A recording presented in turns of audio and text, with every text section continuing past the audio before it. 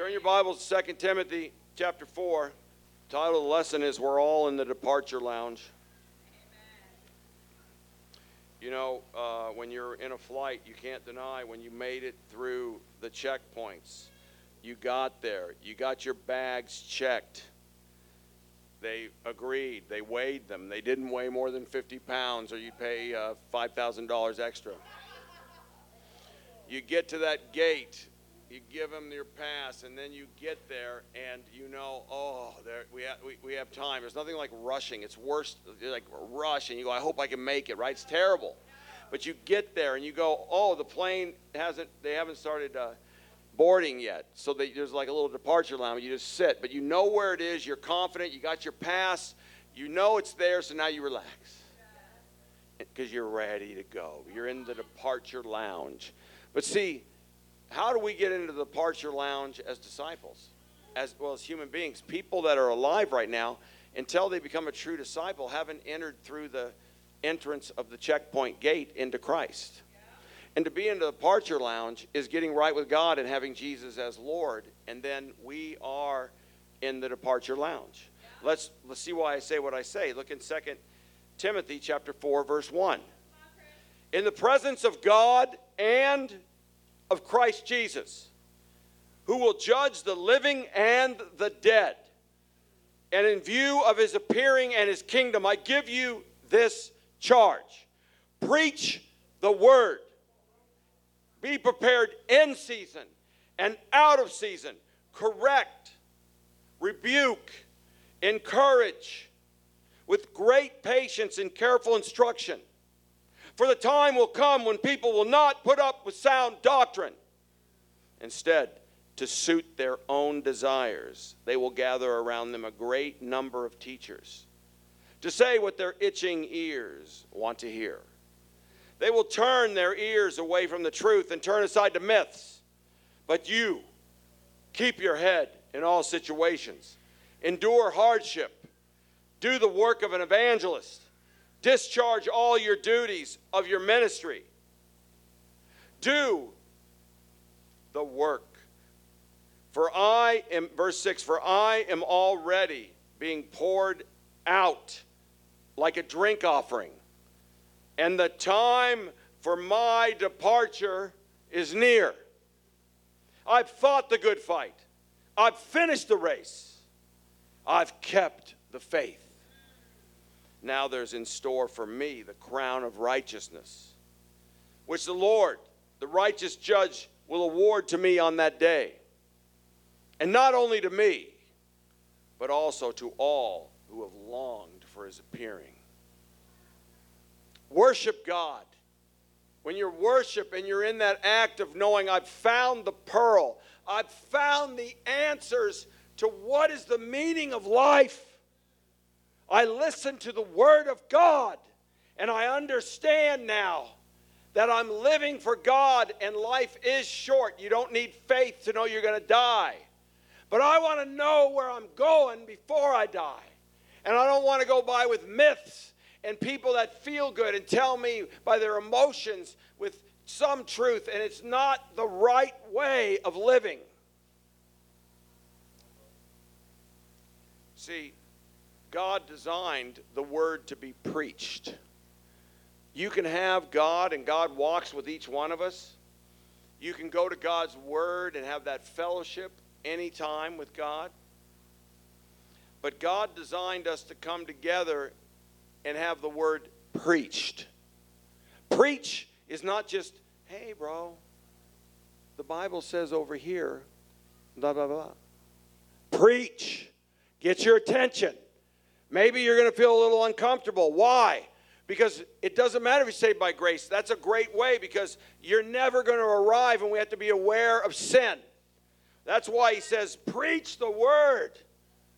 He says, be prepared. I don't care if people aren't ready for it, if they don't want to hear it. Preach it.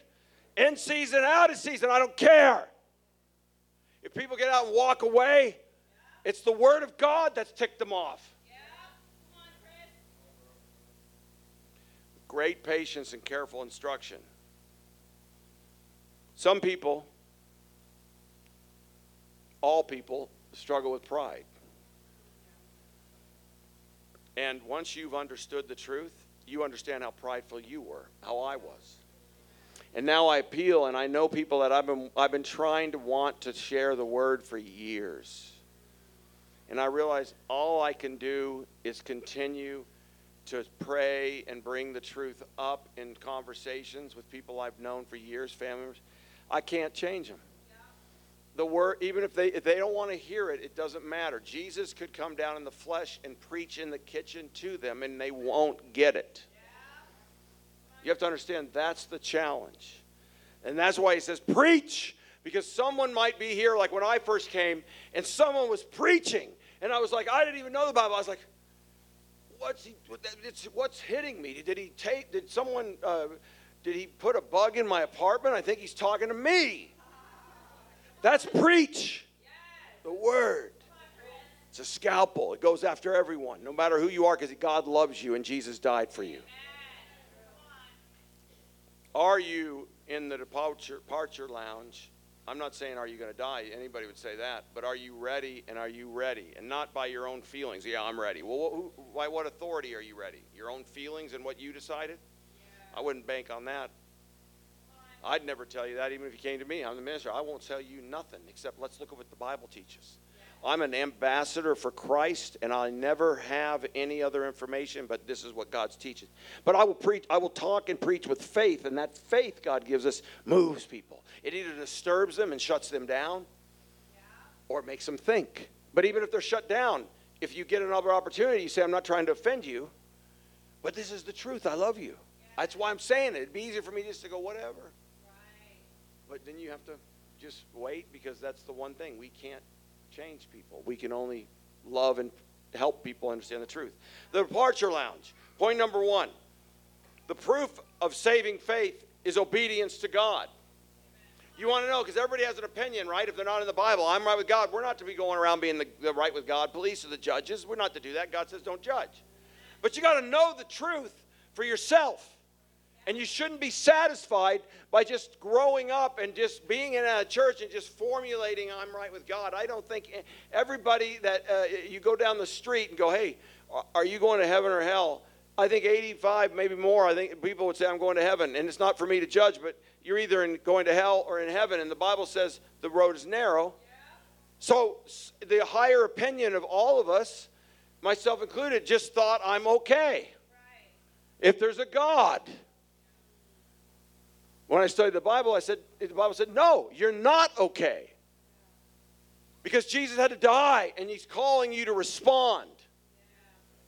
Not just float into this, just, I'm a good citizen person. No one's good. Look at Luke 11:21. The proof of saving faith is obedience to God. You don't have to prove to anybody. But you know what? When you're in the departure land and you're dying and you're facing judgment, that's when you need to make sure that you're whatever you were doing, no one's going to question you if you're not open to the Bible. No, but you die, is your pride going to have you go to hell? Because God will judge you. You ain't getting in if you're not following the Bible and obeying.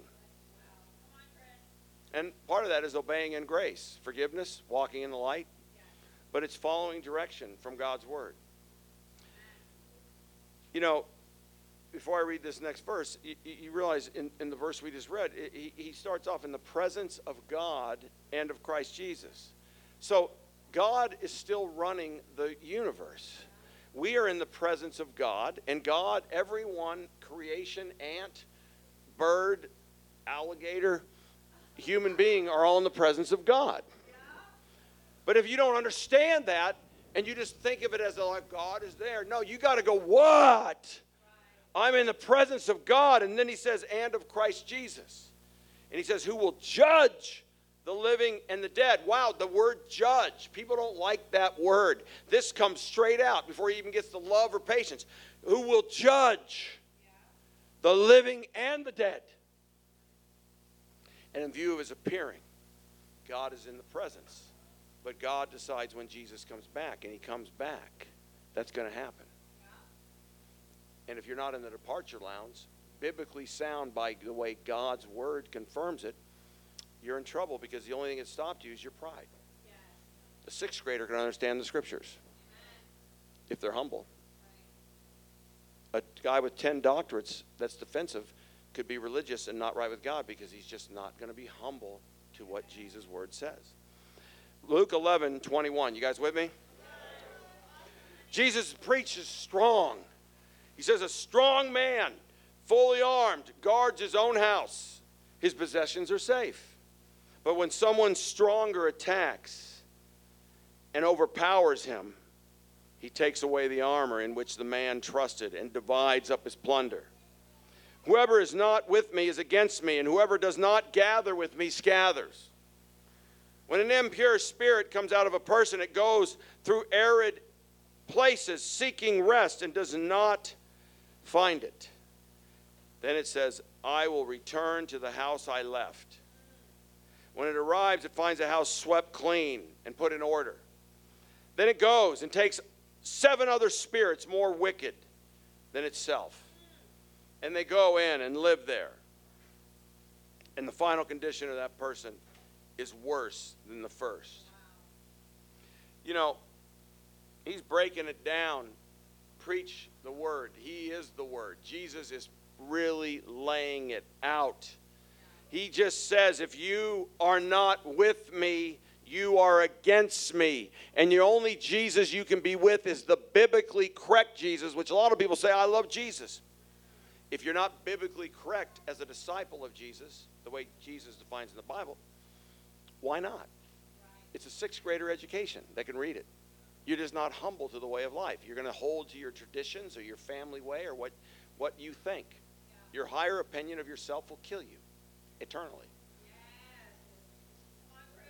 But you know what's even interesting? Is after Jesus is saying these amazing, powerful things about once you get right with God, you don't just stay idle. You got to stay in the light. Walk in that light. And don't be afraid of the demon's worse. But if you just get idle and complacent, you're going to be overwhelmed with evil and sin. And you're worse. So it's not just a one and done. It's walking in the light with God. And God will overcome the demonic powers, no matter how strong they are. He frees up the strong man. Satan has souls, and he's holding souls. That's why every human being has to be called out of darkness into the wonderful light. Well, who's owning them? Satan's got the souls. The strong man, Jesus, God Almighty, comes in, overpowers that strong man. Says, not here. And because you put your faith in God and humility comes, you get open with your sin and you go, because of Christ, the power of the cross, God Almighty, I will now worship you. You are my Lord, and you will overcome. And I will be humble because I want to be saved and I want to stay saved in the light. But after all that, look in verse 27. It's totally out of context. Just boom. He preaches this powerful thing, breaks it down. And as Jesus was saying these things, a woman out in the crowd called out, blessed is the woman who gave birth to you and nursed you. Okay. Kudos for Mary.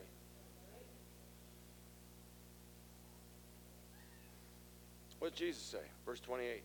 He replied, blessed rather are those who hear the word of God and obey it. What's he doing? It's his mother. He's not trying to put his mother down. He was born as a miraculous miracle, and Mary was impregnated with God allowing it to be the Son of God. Yeah. But the woman's off track. She's highlighting something that has nothing to do with what he's saying. He says, listen, man, you need to focus, and amen for my mom, but better off, blessed on the real focus, is those who hear the word of God and obey it. Don't look at your family, your relatives, and be sentimental. Obey God above them. It's a fundamental teaching, but I don't know why people are so sentimental and afraid to hurt someone's feelings. Get used to it. Don't worry about it. You do it with great patience and love, but you don't candy coat it, and then you can't help it. I had a conversation with a relative yesterday on the phone. I got a little tipsy. I've been working on it for a long time. An opening came. I'm not going to agree with it. I said, this is what I think. And she wasn't open. Starting to defend herself, getting all flustered on the phone. I said, listen, man, I'm going to bring this up. I'm going to bring this up forever. This is what the truth is.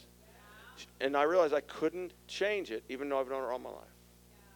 So I just said, I love you. I'm telling you what I'm telling you because I need to. And then I realized I can't change nobody. I'm talking in the Word of God. I can't change nobody if they don't want to change. They don't want to hear the Word of God. God won't change anybody if they don't be willing to hear the Word of God and obey. That's why Jesus says, listen up. Don't get distracted. Amen. For mothers that give birth. Amen. For Mary, who was a servant, just like everyone else, a great honored servant, but she had to be saved. Jesus died for everyone. He says, don't get off track. Blessed are those who hear the word of God and obey it. What do you think about that? That's a fat fact. Jesus laid it out. The proof of saving faith is obedience to God. Are you obedient to God? Are you quick to repent to God? If you have an attitude, do you quickly repent of it or do you hold it? Do you get emotionally upset and don't hold to the word on balancing the way you react? Jesus was speaking to people here who put an extremely high value on family ties. That's why he said that. Their genealogies were important guarantees that they were part of God's chosen people. And that's why he broke that. He said, listen up, guys. You can't follow your family line, and I don't care if your grandma helped build the church and donated $7,000. If it's not validated by Scripture, it's not right. But we have plaques, and everybody, I'm sorry, if it's violating Scripture, there's a problem.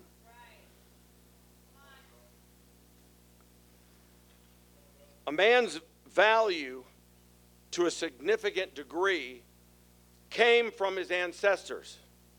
And a woman's value was often tied to the sons she bore back then. And don't get me wrong, it's great. God created families.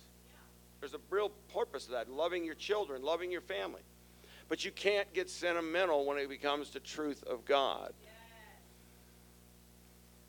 Jesus' response to the woman meant that a person's obedience to God is more important than his or her place in the family tree. Consistent obedience is more important than the honor of bearing a respected son. It's not taken away, but consistent obedience to God's word. What's that take? Humility and desire. God says, seek me with all your heart. You can find me. You keep seeking. If you don't, you got to realize I'm in trouble. And I need to get open, and I need to ask God, and I need to come. And that's why we meet together. That's why Jesus said in the words of God, when the first century churches, they devoted themselves, do not give up meeting together. Why was he saying that? Because you hear the word of God preached. Yes. And the Spirit of God works through truth preachers. Yes. With the word. You have it open. Yes. So you're hearing things and being moved just like I am. I'm preaching to myself. Point number 2. Suppose Christ returns today. What happens? Well, where are you? If you can say you're right with God, how do you say that? I can say I studied the Bible, understood what it meant to follow Jesus in a way of life, like Chaz said, and I understood that I need to not only follow Jesus, but now He's going to help me after I get right to be a fisher of men and women and help always be looking and willing to invite and share the word. You can't do that if you don't stay close to God because you get burnt out. Right. And you're not supposed to be burnt out. You're supposed to be excited to be worship God. Look in 1 Thessalonians 5. Suppose Christ returns today. See, this is the challenge. It's just we get to the point where, the storm came. And everybody was in. And let's just be real. When that was happening, no matter where you were, there was winds. And you didn't really know. You just, God help me. Right? Kenji was sharing that wind was nailing her her door, and she could hear it, and it just kept going and going. And you're like, when's it going to stop? Before that storm, we were over at Parker and Earl's house in Melvin, Solar. They got a great house. I was talking, and they have a big window, and it was like before the hurricane came and the storm, and it was so quiet and still. Did you notice nature? Before, it was like the wind wasn't even moving. It was eerie. You walk outside, it was so quiet. And I was like, this is amazing. And that's where that statement comes, the quiet before the storm. It was so, I made comments. I go, I'm shocked. I always know this, but it's like before that storm, there was no wind, nothing. It was just like eerie. You'd walk outside, it was like so calm. But the beast was coming. Just because you felt calm and good, the beast was on its way. The future was coming. You can't stop it, but in your sitting, you felt okay until it came. And all we could do is listening to the authorities and radar and really trying to look where you are. And I think they even gave zones, right? Zone. And they're trying to say, and then they were trying to say nicely that this is an evacuation in some areas. We really strongly suggest you leave now or your life could be in danger. There was demands, authority. But it was still quiet before it happened. We could see it on radar, but we go, how do I believe that's going to happen?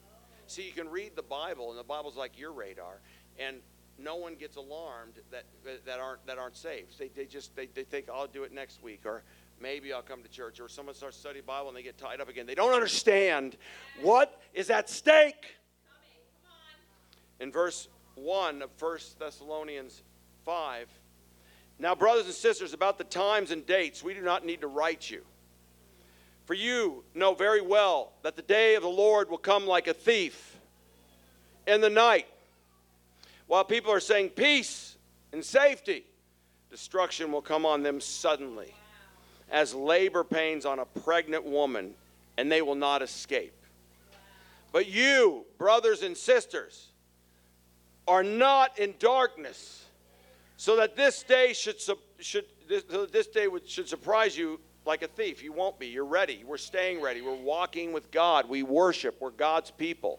We don't really worry about the day or time. We know it's coming, but we're right. Amen. So he says, that's why he says, this should not surprise you like a thief, because you don't really need to know, but you're right with God. You understood by God's authority, the word of God. Blessed are those who obey the word of God. Amen. But then it says here, in verse 5, you are all children of light and children of the day. We do not belong to the night or to the darkness. So then let us not be like others who are asleep, but let us be awake and sober.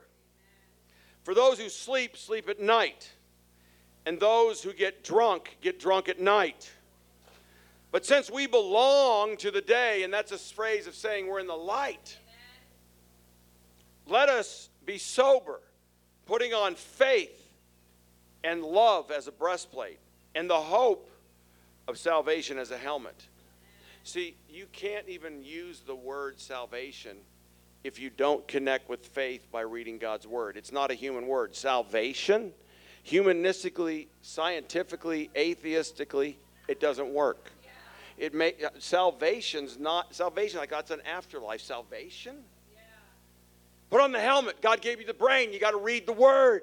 You got to decide humbly to move your heart. And then you are moved by God to obey it. And your helmet, your brain, you protect your thoughts. You protect how you read the word of God. You protect how you allow the word of God only, to move you and direct you and call you to be corrected. Yes, come on, Chris. Not be defensive. Caleb talked about doubt. Who doesn't struggle with doubt? And he was under stress. When you're under stress on anything, it'll pass. But that stress is like you can lose your temper or be short. And that's where you always got to catch it, because it's like a storm. It's going to pass because you're pressured on something in life, but it doesn't stay on you. You got to use your brain. You got to use your brain. Love God with all your heart, soul, mind, and strength. Well, loving with all your mind is reading the words of God. With all your heart is letting your heart be moved and humble in faith. Strength is physically now starting to obey and not intellectually stay in belief. Intellectual belief in God and Jesus will not save you. It calls you to move and be motivated to obey God. Faith without deeds is dead. Let's read verse 9. For God did not appoint us to suffer wrath, but to receive salvation through our Lord Jesus Christ. He died for us so that whether we are awake or asleep, we might live with him.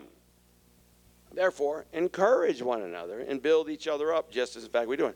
You know, meeting of the body of Christ, the church meeting, God's leading the church of baptized true disciples in the truth, because you can't be in the church if you're not baptized into God's truth. There's nothing but a joyous time when we come together and we encourage each other. We look each other in the eye. We know what we've learned. We know what words of God we've humbled at. We all entered through Christ the way God teaches in the Bible. It's awesome. Security, departure lounge.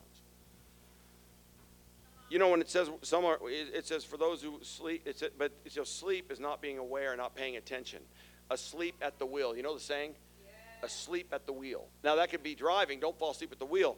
But you could even say I was asleep at the wheel. There was a period of time when my kids were younger, and I realized looking back, there was a period of time where I was asleep at the wheel emotionally.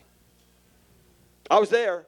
I showed up, but I looked back, it was not a good time, and I realized I wasn't engaging emotionally the way I need to do with my children, no matter how old they are. And sometimes you're there, but you're stopped engaging.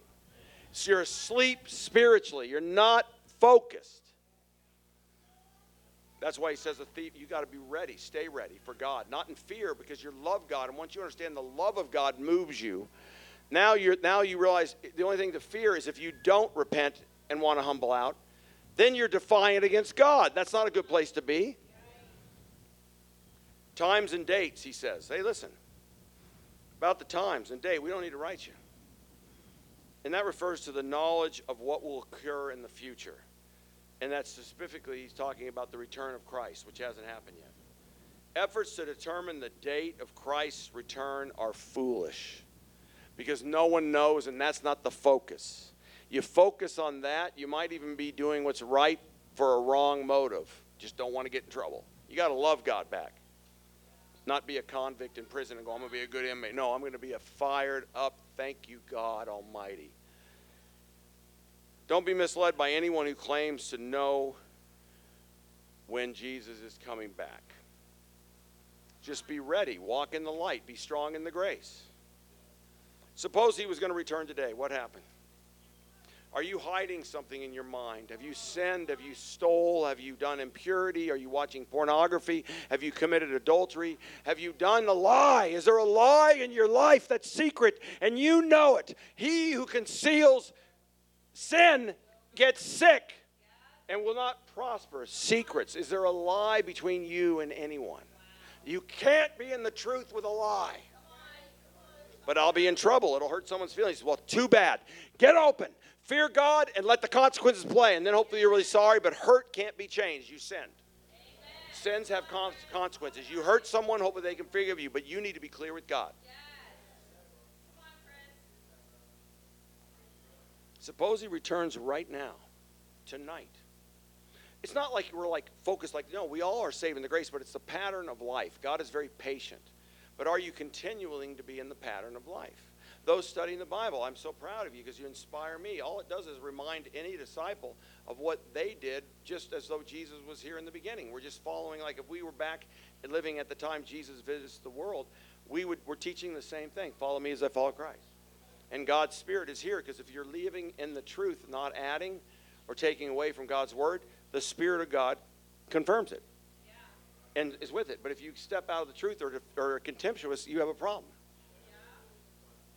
The day of the Lord in verse 2 refers to the future time when God will intervene directly and dramatically. Let me tell you something. That storm in the eye, you see the news, I didn't feel it like that. I lost power, but when I saw the news of some of the coastal cities, they're devastated. There's nothing. It was just like, what? I went through the storm. I didn't experience that.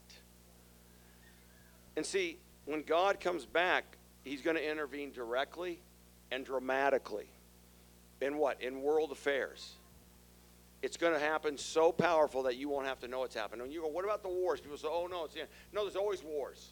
There's always disputes. That's going to go on all the way in. Believe me, when it happens, you don't need to go looking for signs. You don't know. It's going to be obvious it's God. The key for us is to focus on Jesus dying for us on the cross and be grateful for the mercy and grace to walk in the light and know that a powerful Creator wants to have a relationship with little o you and me. That's amazing. Point number 3, ignorance is destruction disguised by temporary bliss. Ignorance is destruction disguised by temporary bliss. You think you don't know, you don't want to know enough. If you don't look into the Bible, you're held accountable. Well, no, you are, because you can't just go, I'm right with God, and not understand the Bible. Look in Matthew 24, verse 36. You guys with me? Sadly, I heard at times in the church, and I've been in God's church for 28 years, praise God, grace, all mercy. There's people at times will leave God. So you can't say, I'm leaving God. I'm not leaving God, I'm leaving the church. You got a problem with your theology. There's a real problem. You never understood the truth. It's not that you have to be in the geographical location, but the heart of connection and unity is Jesus is Lord of your life, and he's head and Lord of the church. So it's family. So sadly, at times, people will leave and they won't. This is where you know they're in major sin. Anybody who leaves God's church with just a blank, I'm out, and they don't offer to get together and even say, let's just say for sake, we did 100% something wrong or someone hurt you. We still want to get in there and find out what's wrong so we can say sorry, because Jesus died for perfect unity. Jesus died. You cannot say you're right with God and leave something disunified and not at peace. You need to be willing to have the courage to come in. And when you follow someone that falls away, it's sad, and you always leave the door open. But if they're not open to get back together, they're in sin. Because they just said, no matter what I feel or think, I'm done. Right. Jesus says, you can never do that. Yeah. Or they'll rephrase it in a deception way. I'm going to take a break. What the heck does that mean? Right. You're going to take a break from obeying God's word? We just need to help you talk through it. Maybe somehow you become, like what Paul says, you were running a good race and someone cut in you, got legalism. And you're not even trusting in the Spirit even though you think you are, and you're burnt out by doing all these deeds, but you're not even connected to the Spirit, but you're doing the right things. And you're not even relying on God, so you're burnt out and worry, and that's just an adjustment of helping. Walking in the light and worshiping God takes sacrifice, denial of self, but it's worth it. No one ever leaves a gym and goes, I wish I didn't work out. No one ever gets done taking a walk and going, I wish I didn't walk. No one ever abstains from that big temptation of sugar bliss, of whatever it is, if you decided to want to change your weight or whatnot, and no thank you. You don't look like later after the feelings get away and you get in the car, you're not like going, oh, I wish I should have ate that. No, you go, I did it. I remember when I had to get focused, being in the kingdom of God is about food and hospitality. No matter what, you can almost get a cake. Everything's, no matter what meeting or where you're at, there's cake and cookies and food. It's like, how you doing? And I realized for 20 years, I was just like, okay. And I just thought, like, when I was in there, I'll take a little bite. Or someone's birthday, oh, good, I'm here, happy birthday. And bring that cake. So I'm 30. Then I go to 40. And then my waist side's going, how you doing? I was baptized at 31. Fired up, martial arts, in shape. Fired up. Sonia met me. Remember that? I was like, how you doing?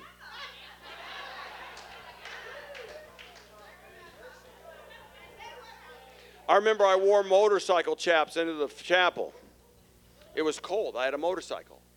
Brother called me over and discipled me on the chaps. I said, but I still don't understand, but I humbled because I didn't want to cause anybody to struggle. So I packed my chaps in my saddlebag, and I put them back on when I left because it was like 35 degrees. But I gained weight. That didn't happen overnight. 10 years, it was like, wow, you just go on, no one says anything. Before you know it, you're buying pants, how you doing? You're a little bit more. And then you look at pictures of yourself, and you're like, good night, chubby checker. Chubby checker's back. Look at the bullfrog. You don't even realize until you look at a picture close to yourself, and I'm like, that didn't happen by one decision. That happened by drifting. That happened by not getting a conviction. And why eating and taking cakes, possibly not, it's not a salvation issue, but being right and making decisions to deny yourself is worth it.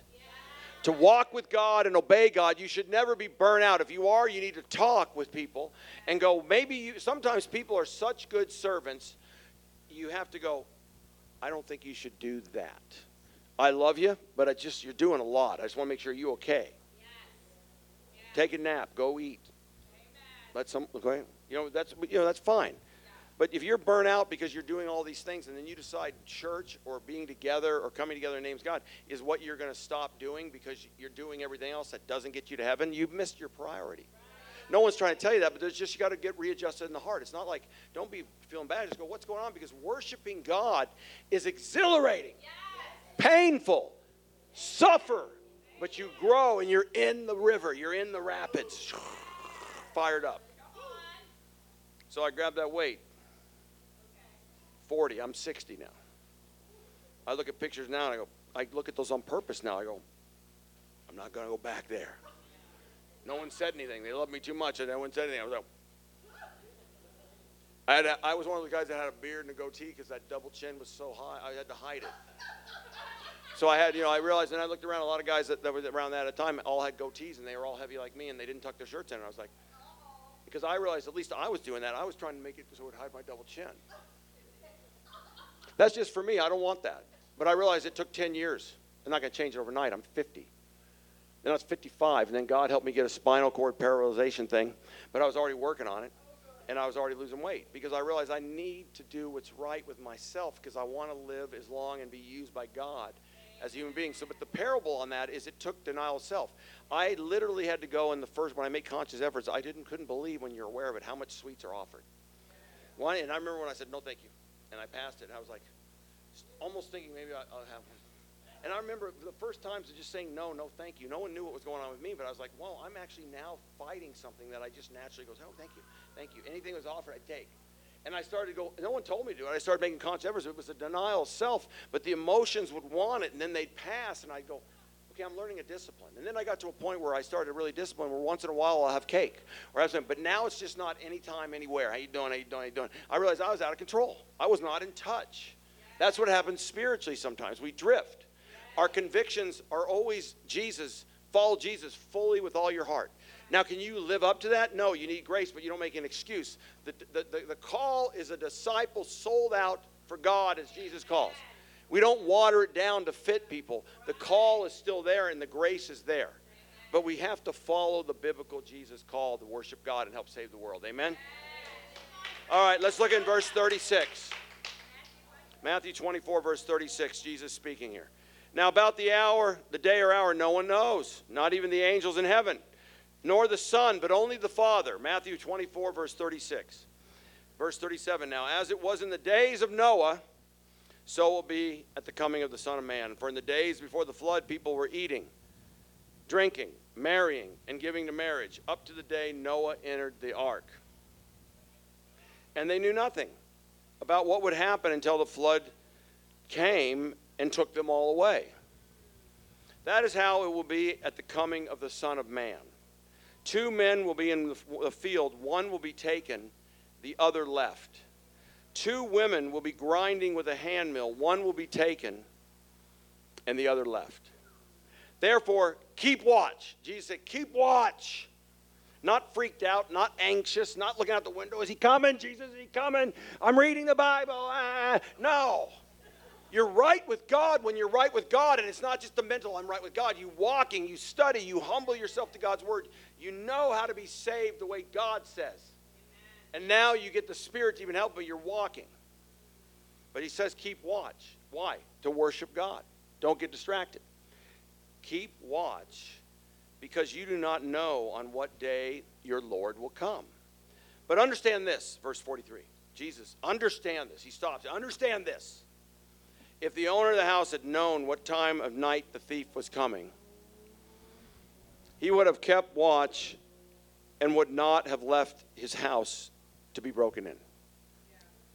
So you must also be ready, because the Son of Man will come at an hour when you do not expect him. Who then is the faithful and wise servant whom the master has put in charge of the servants in his household to give them their food at the proper time? You know, when Jesus reiterates a question, he's preaching. He's calling your hearts.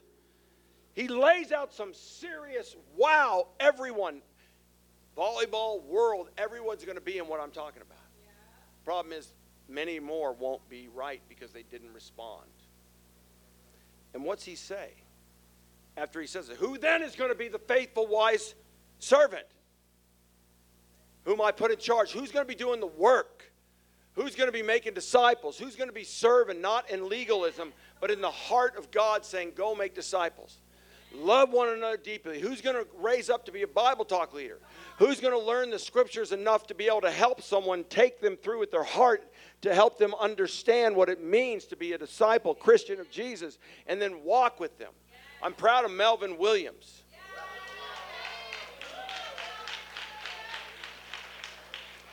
You know, Eddie's going to come up in a minute, and they're going to get baptized. They're going to share, and then we're going to baptize them over here. It's not just an emotional moment. If someone's visiting, we don't just say, oh, you want to do that. If you came up, I'd say, no, you can't. Because I don't know where you're at. And I'm not trying to be mean, but I just got to make sure, as the church authority, I got to make sure you're correct with the Word of God. I'm not the guy, but we just got to make sure. You can't just jump in emotionally. Eddie's been studying the Bible, as he'll tell you. Melvin was spearheading it in there, showing him Scripture. Melvin is a guy behind the scenes as a workhorse, rolls his sleeves up about not having a role. I told him, I said, bro, you have grown, because I've seen him as a young man. He's still a young man, but I've seen him grow over 6, 7 years and be mature, fight battles, overcome, have disappointments. He shares humbly. He gets back in there. He overcomes. And he helped Eddie lead the rest of the studies. Earl and Chamba and many other brothers were in there. But he took them all through, and I told him before, I said, bro, I'm so proud of you. Because it takes time to grow. It's not a contest, but to really learn to handle the Word of God correctly while you're in the departure lounge, helping others, because the departure lounge is not going to be full. It's always room. Like when you ever gone to a flight that's overbooked and you're there late, there's no seats, everybody's just kind of standing, it's crowded, and it's like you feel the intensity, and then I realize, we got the seat. Why am I even standing in the line? No one's going to take it. You know, you go, but everybody's like, I got to get in. But there's plenty of room in this departure lounge. Lots of room. God wants us to come in. So we need to be able to handle the Word of God correctly so we can help people enter the departure lounge before they go on, so they can be saved before judgment. So it says here, and Jesus calls this out once again. Who then is the faithful, in verse 45, faithful and wise servant? Look, he's rhetorically going, who is it? And what has he said? You got to be showing up. You got to be part of my kingdom. You got to be a faithful servant to me, God Almighty.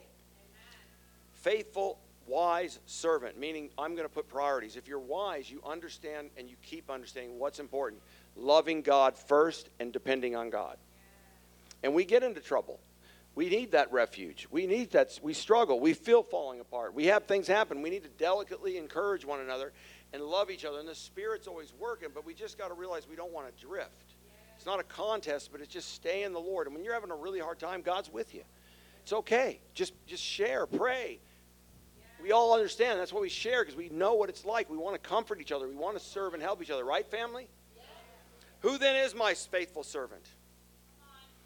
In verse 46, he answers the question, which is really good, because if you're taking a test with Jesus, just listen, because he gives you the question and then he gives you the answer right there.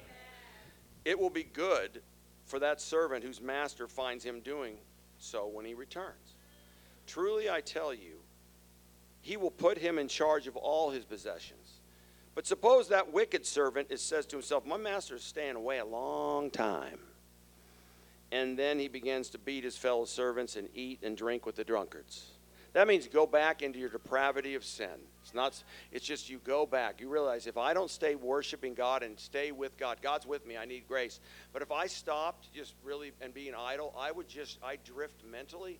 And no matter how far I go, if I don't stay engaged and God is walking with me, I'll drift into that guy in 1993 slowly, or even have inklings of the thoughts. Why? I'm never cured. I'm glad I'm not cured. I need God. That's what keeps me motivated to obey God, to stay in the Spirit and be fired up. But also know I'm not going to be deceived. I want to be ready, God, and God's not going to trick you. You just got to be willing and obedient. But look what he says in verse 50. He says, you shouldn't be don't go back and don't live in your sin of the world. In verse 50, the master of that servant will come on that day when he does not expect him, and the hour he's not aware of. He will cut him to pieces and assign him to a place with the hypocrites, where there will be weeping and gnashing of teeth. See, the only great sin is you don't have to earn it. If you're a hypocrite, you're listening to the Word of God, you're saying you're right with God, that's the worst person to be with. I love them, but it's hard, isn't it? Like the Pharisees, when Jesus was trying to negotiate in the Scriptures with them, and they just argued. He's like, God, they're arguing.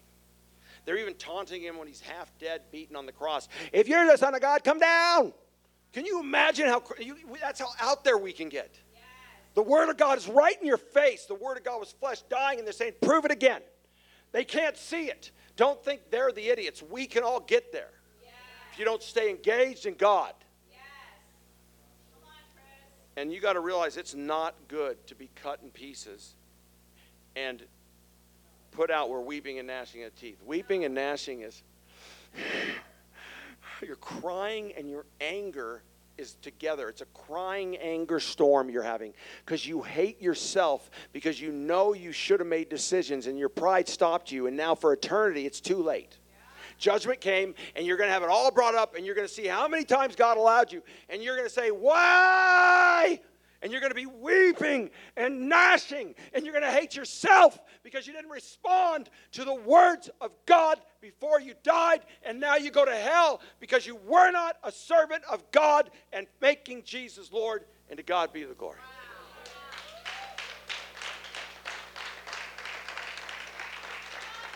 Jesus' second coming will be swift and sudden. Every night I go to bed, I lay in my bed.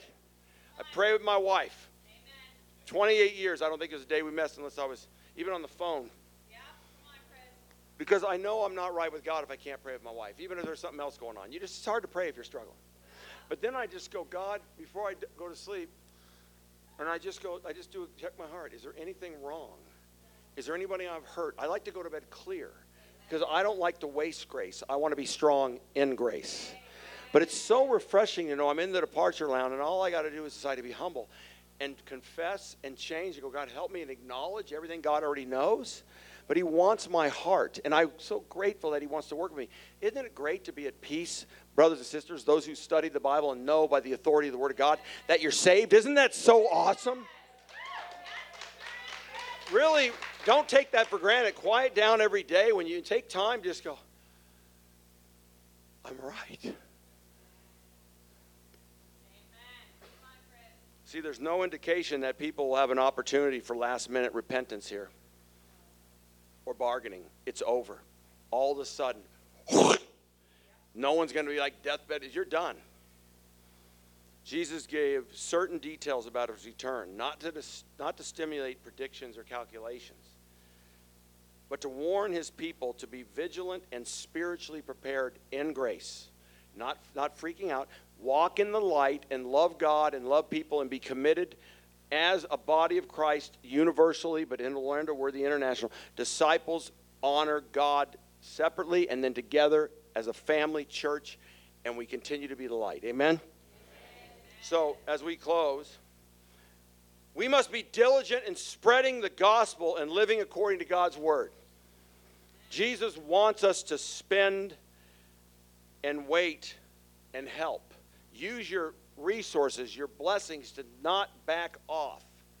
Use your blessings or your advancement or whatever you're doing. Don't stop keeping God first. Don't get so busy that you can't be a disciple. That God doesn't care how important you are in the world. I'm so busy I can't make the meeting. No, you're not righteous with God. Put God first. Use your wealth, use your energy, use your brain, use whatever God gives you. Enjoy it, but use it as a platform to keep God. This is the best way to prepare for Jesus' return. Knowing what his return will be and knowing that it will be sudden and unexpected, we should not live irresponsibly. We should take responsibility when we're wrong quickly. We should try to be the best people we can anywhere, and when you know you're wrong, don't fight. I'm sorry. Just try to be humble. You don't have to fight. God said you don't have to fight. Just be a humble man of God and own your baggage. Own your sin quickly and humbly. That's a light. We should not do otherwise. Don't just be a pleasure pig and seek for yourself. Don't focus only poor me. You're worrying. Worrying is self. You got to get out and go, God Almighty, you have me. Amen. And we have plenty to do. But the question is for all of us as brothers and sisters in the church, stay ready, be ready, and let's help other people get ready. And to God be the glory.